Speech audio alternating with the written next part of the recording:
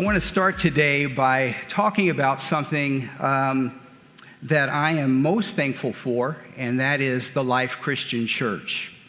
I discovered TLCC after driving past this small storefront church on Main Street in West Orange, literally hundreds of times, drove past the church. And at that time in 2007, the church was situated between a liquor store and a pub. I didn't really have much interest in going in at the time. Also at the time, my son was in kindergarten, and my wife thought, this kid needs God. He was acting up a lot, and I knew he needed something for sure. So she started visiting churches in the area, and eventually she walked through the doors of the Life Christian Church. Well, the people of TLCC definitely made an impression on her because she brought me back the following week, kicking and screaming all the way. Now, at this time in my life, I didn't think I needed God. I knew my son did. I didn't think I did. What I needed at that time was a job. The truth is, I was lost. I had been out of work for more than a year, but more than that, I'd lost sight of my value as a human being and as a man. I didn't know what I wanted to do. I didn't know what I could do. My life that year seemed like one long series of professional failures and personal disappointments. But at TLCC on that very first day, I experienced a wonderfully welcoming atmosphere from our absolutely amazing First Impressions people. So I want to give a shout out to the First Impressions people. The work you guys do is very important. You don't even know how important it is. There was also, of course, always fantastic music that day, and Pastor Terry gave a very powerful teaching that day. I still remember what he taught about. His sermon was unlike any sermon I'd heard before, and I was hungry for more. So I kept coming back. And since that time, I've met people here at TLCC that have become lifelong friends, and most importantly, I eventually gave my life to Christ. So now, over the course of my almost 13 years attending TLCC, I have felt found by Jesus, although I know Jesus doesn't really find people. He's always there, he always has been, he always will be. But I've opened my eyes and my heart, and I can appreciate the amazing blessing that having Jesus at the center of my life is. So I am eternally grateful to TLCC for being the catalyst that opened my eyes to the immeasurable value of living a life centered around Jesus. Okay, so let's dive into the topic at hand today. That's the power of thank you. So I'm going to specifically focus on being thankful in the midst of adversity. You know, when you think about it, it's relatively easy to feel grateful when things are going well, when life is going the way that we want it to go. It should be easy. The problem is that we don't always think about it. We don't always take the time to express gratitude when we're busy rushing off to the next big thing or doing countless activities that seem urgent at the time. But being thankful during those good times is something that we ought to do. I think we all can agree with that. The bigger challenge is to be grateful when things aren't going so well, when life is not going the way that we want it to go. In 2 Corinthians, Paul talks about an extraordinary vision of heaven that he's received. But for Paul, this revelatory vision of heaven is linked to an exasperating thorn in his side. Now, obviously, the thorn is a metaphor. He doesn't say exactly what this thorn is, but it signifies some sort of opposition that's meant to keep him humble. In 2 Corinthians, he says, 3 times I pleaded with the Lord to take it away from me, but he said to me, my grace is sufficient for you, for my power is made perfect in weakness. Therefore, I will boast all the more gladly about my weaknesses, so that Christ's power may rest on me. That is why, for Christ's sake, I delight in weaknesses, in insults, in hardships, in persecutions, in difficulties. For when I am weak, then I am strong. God gave Paul the grace and the power to overcome the thorn, but he didn't take the thorn away. And instead of getting angry or despondent about the thorn and the way that it slowed him down, Paul relished how weak it made him. Why would he do that? I think he did it to keep him close to dependence on the power of God. Paul pleaded with the Lord 3 times to take it away. And in doing so, he shows that he understands that we must seek God's answer to our problems first. Paul calls out the problem, this bothersome thorn in his side, and he asks for God to remove it. And I think in doing that, in pleading with God to remove it, I think what he's showing is that God wants us to bring our problems to him. He wants to engage with us. He wants that relationship.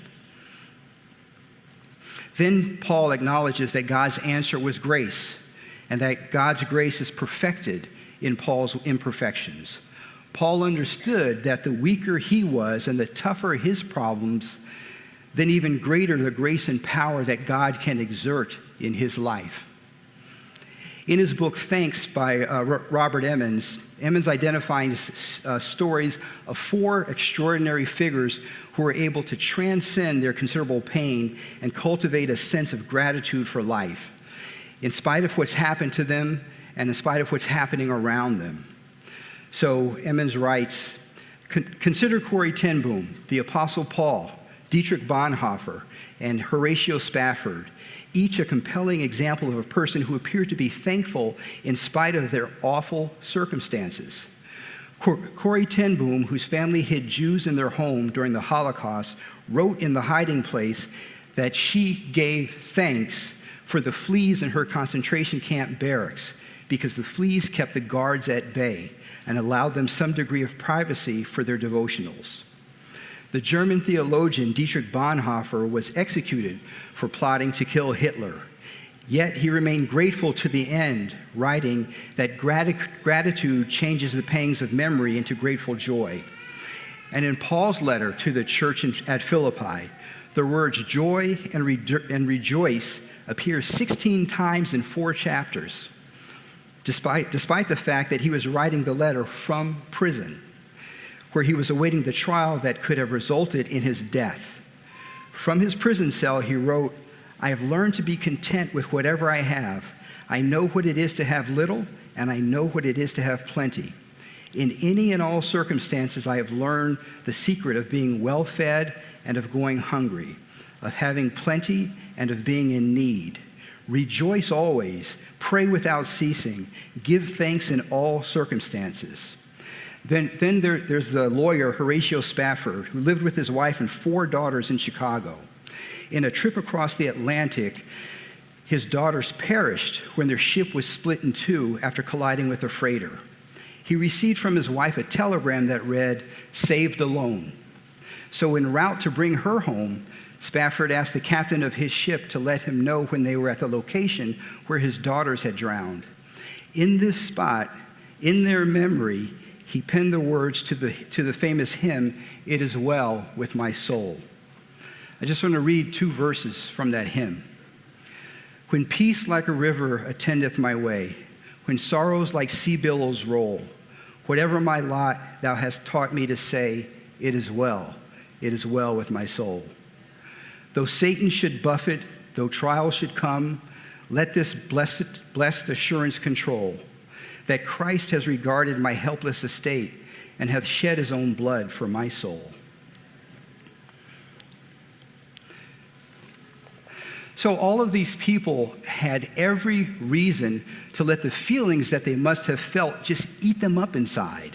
Feelings of anger, feelings of bitterness, resentment, depression, fear. Why me? They must have called out. Like Job, who suffered terribly, they may have cried out to the Lord, I loathe my very life. Therefore I will give free rein to my complaint and speak out in the bitterness of my soul. I will say to God, do not condemn me, but tell me what charges you have against me. Your hand shaped me and made me. Will you now turn and destroy me?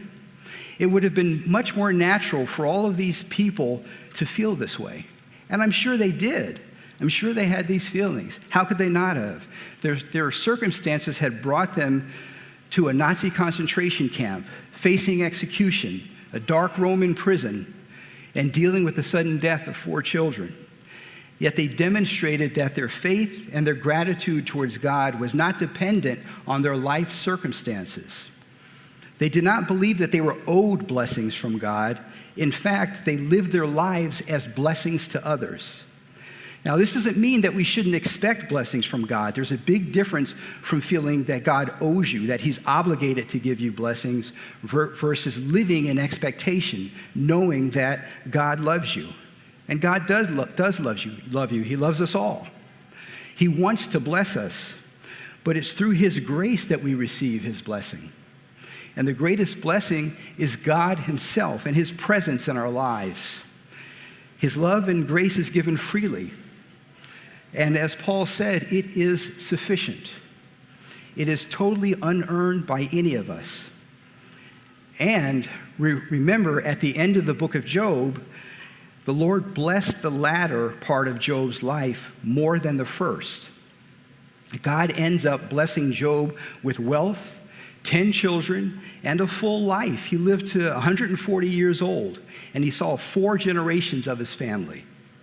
But like the other 4 people I mentioned, Job demonstrated his faith and gratitude towards God no matter the circumstances. So I want to tell you about someone who's a little bit closer to home and how he's dealing with a challenging situation. I can tell you he's doing it with more grace than I can even imagine. So last January, my son Michael was diagnosed with a rare sarcoma, a malignant tumor on his head.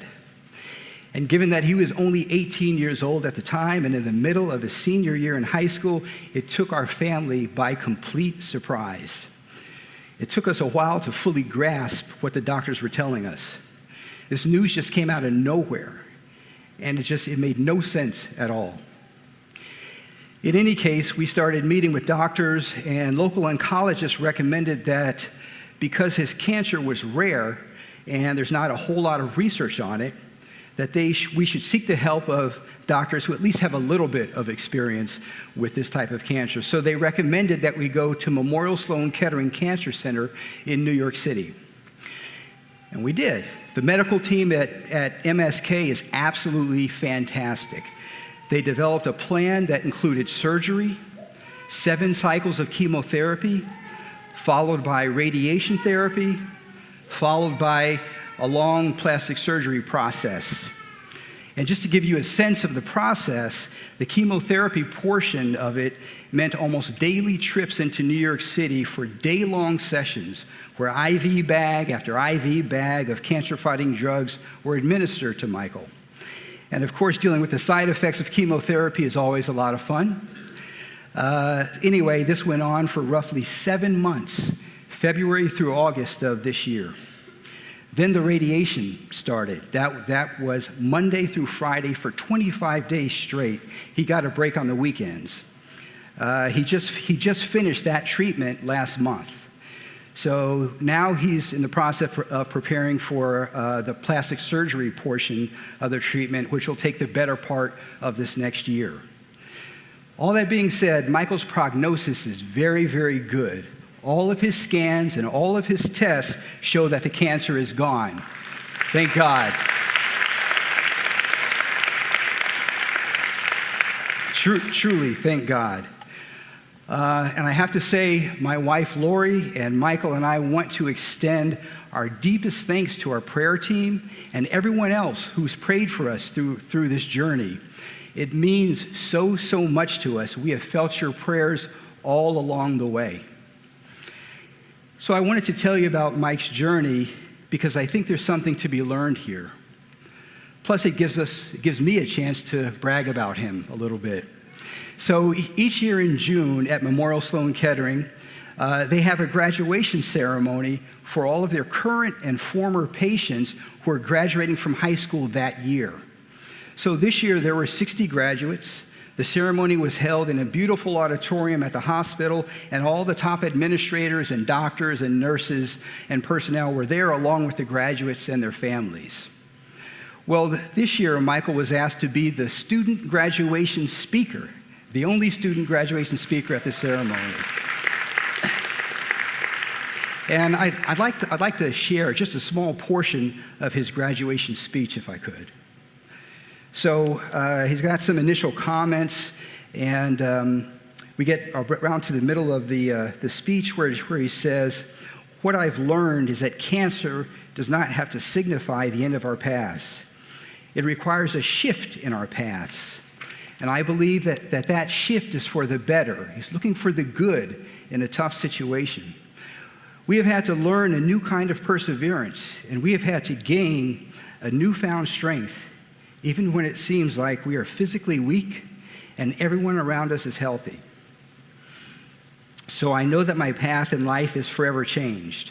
I know my path moving forward will be challenging, but in the best possible way, because I will have the strength, determination, and compassion that I have learned from this experience to help others. So as we graduate today, let's embrace the challenges in our paths, because from them, the best parts of us will emerge." There's a lot in there. There's a lot in his speech. While he's obviously not happy about the cancer, he's appreciating what he can take from the experience. Perseverance, strength, determination, compassion, even in the face of feeling physically weak. And in the last sentence, he says, "So as we graduate today, let's embrace the challenges in our paths, because from them, the best parts of us will emerge." This harkens back to Paul's statement in 2 Corinthians, where he says, "For when I am weak, then I am strong." That's when the God stuff comes out. When we're at our weakest, when we're at our toughest challenges, that's when, if we allow him, God will carry us. So this part of his life journey has not been easy for Mike. But every step of the way, he's relied on God's presence and God's grace. Whether it's a good day or a bad day, we've had plenty of both. He knows that God has his back. And he is cultivating a spirit that appreciates God's grace, no matter what the circumstance is. Now I'd like to consider the idea of what blessings might come out of diversity. So I started off talking about being thankful in the midst of adversity, no matter what's going on. But now I want to take a look at what blessings might come out of adversity. That's blessings that we otherwise might not experience, but for the adverse situation that we're in. As part of a research study conducted for the book Thanks by Robert Emmons, respondents were asked to identify someone in their lives for whom they were grateful. A woman wrote a letter describing the gift of her blindness. This is an excerpt from the letter. "I spent most of my life as a visually impaired person, and 10 years ago became totally blind. While I live a productive, happy life with a husband, children, friends, family, etc., I've never really looked at myself or my life in a grateful way, and so felt the first letter I needed to write in the process was a letter to God. I am a religious person, though perhaps not as spiritual as I would like to be. And my situation, as well as other struggles I have had in my life, have left me with ambivalence toward God, as well as somewhat with the just taking things for granted attitude. What I realized in starting to look at gratitude more consciously was that I was grateful to God in many ways for the gifts of my life and my blindness. While I would be insane to ever want to be blind or choose to be blind over being sighted, there have definitely been gifts as a result of my blindness, and I'm grateful for them. I have seen the goodness in people. I have seen and realized my own strengths. I have compassionate, responsible, independent children. I know that when I meet people, I get right to their hearts. I'm not distracted by outward appearances. I've been given the gift of being able to help other people, which is something that is critical to me in terms of being a role model and a support. While this letter is not my most articulate, I wanted to thank you for helping me to see more clearly the gifts of my blindness and the thanks I feel for having had this. Now, the next part of the process for me will be to thank the people who have made a difference in my life. But somehow I couldn't get to that point before thanking God. So please forgive the pun, but clearly her eyes are wide open to the gifts that God has given her through her blindness. When we express our gratitude to God, it increases our capacity to experience a full life without regrets. She says her next step is to thank the people who've made a difference in her life. When we thank the people around us, it increases the love between us. And I like how Carrie and Chris Shook put it in their book, 1 Month to Live. This is a short passage. When I think about the way gratitude can increase our capacity to love, I think of Dr. Seuss's How the Grinch Stole Christmas. My favorite line in the whole story occurs right after the Grinch has realized the true meaning of Christmas. And some say the Grinch's heart grew 3 sizes that day. Gratitude expands our hearts the same way. We become fully aware of the details of the life we love, the simple things that delight us, and perhaps most of all, the people God has placed in our lives. Simply stated, gratitude expands our capacity to enjoy life. We should ask ourselves how often we thank those people around us for what they contribute to our lives.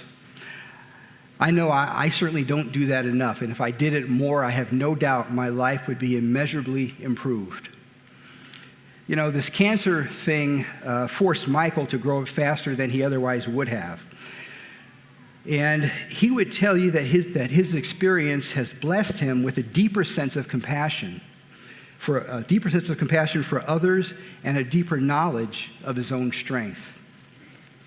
He's had the opportunity to speak at a graduation, to be an ambassador for the Stop and Shop $2 million fundraising campaign for pediatric cancer research for Memorial Sloan Kettering Hospital. His story is featured on the MSK website and also in their social media posts. And most importantly, he's met some truly amazing people, including doctors and nurses and most especially a roommate who quickly became a dear, dear friend of his who's had a profound effect on Michael's life. He'll be remembered by us forever as an incredible blessing for our son. Unfortunately, he passed away a few weeks ago. We attended his memorial service just this past Saturday, and it was absolutely beautiful. Here's something a little bit lighter from a book by Annette Simmons called The Story Factor. It's about Steve Jobs, the brilliant founder of Apple. Steve's biological mother, an unmarried college student, wanted to find a couple to adopt her son, but she wanted to be confident that they would send her unborn baby to college. She found a good prospect, but when Steve was born, the couple did not want a boy. Steve Jobs' mother waited months until she found a couple who promised to send her baby boy to college. Only then did she sign the papers for his adoption. 18 years later, Jobs went to college as his mother had wanted, but he thought that he was wasting his adopted parents' money.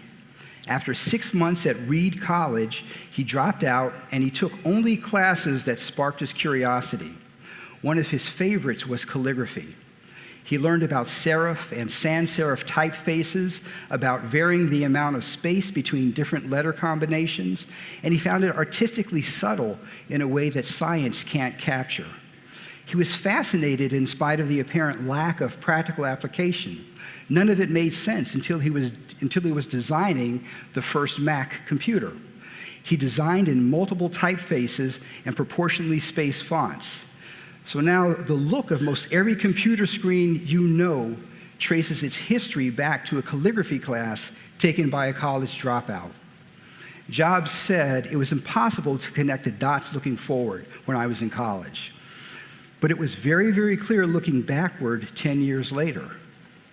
The dots connected for Steve Jobs 10 years later.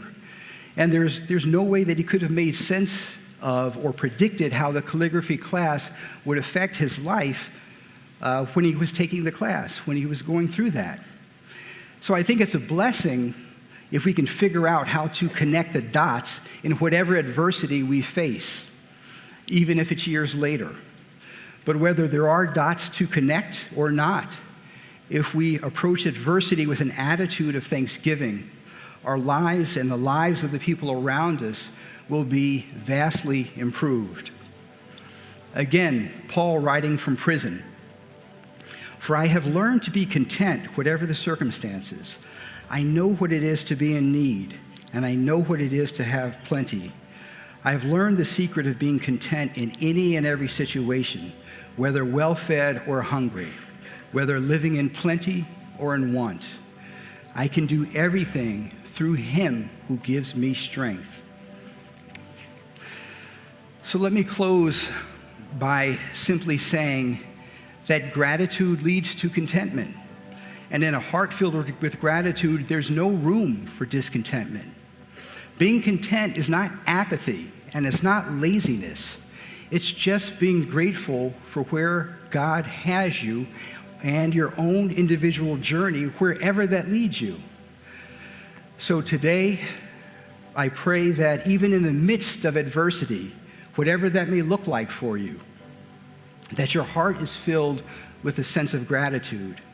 Gratitude for blessings received and blessings not yet received, and especially for the abounding grace of God in all things. Thanks, everybody. God bless you.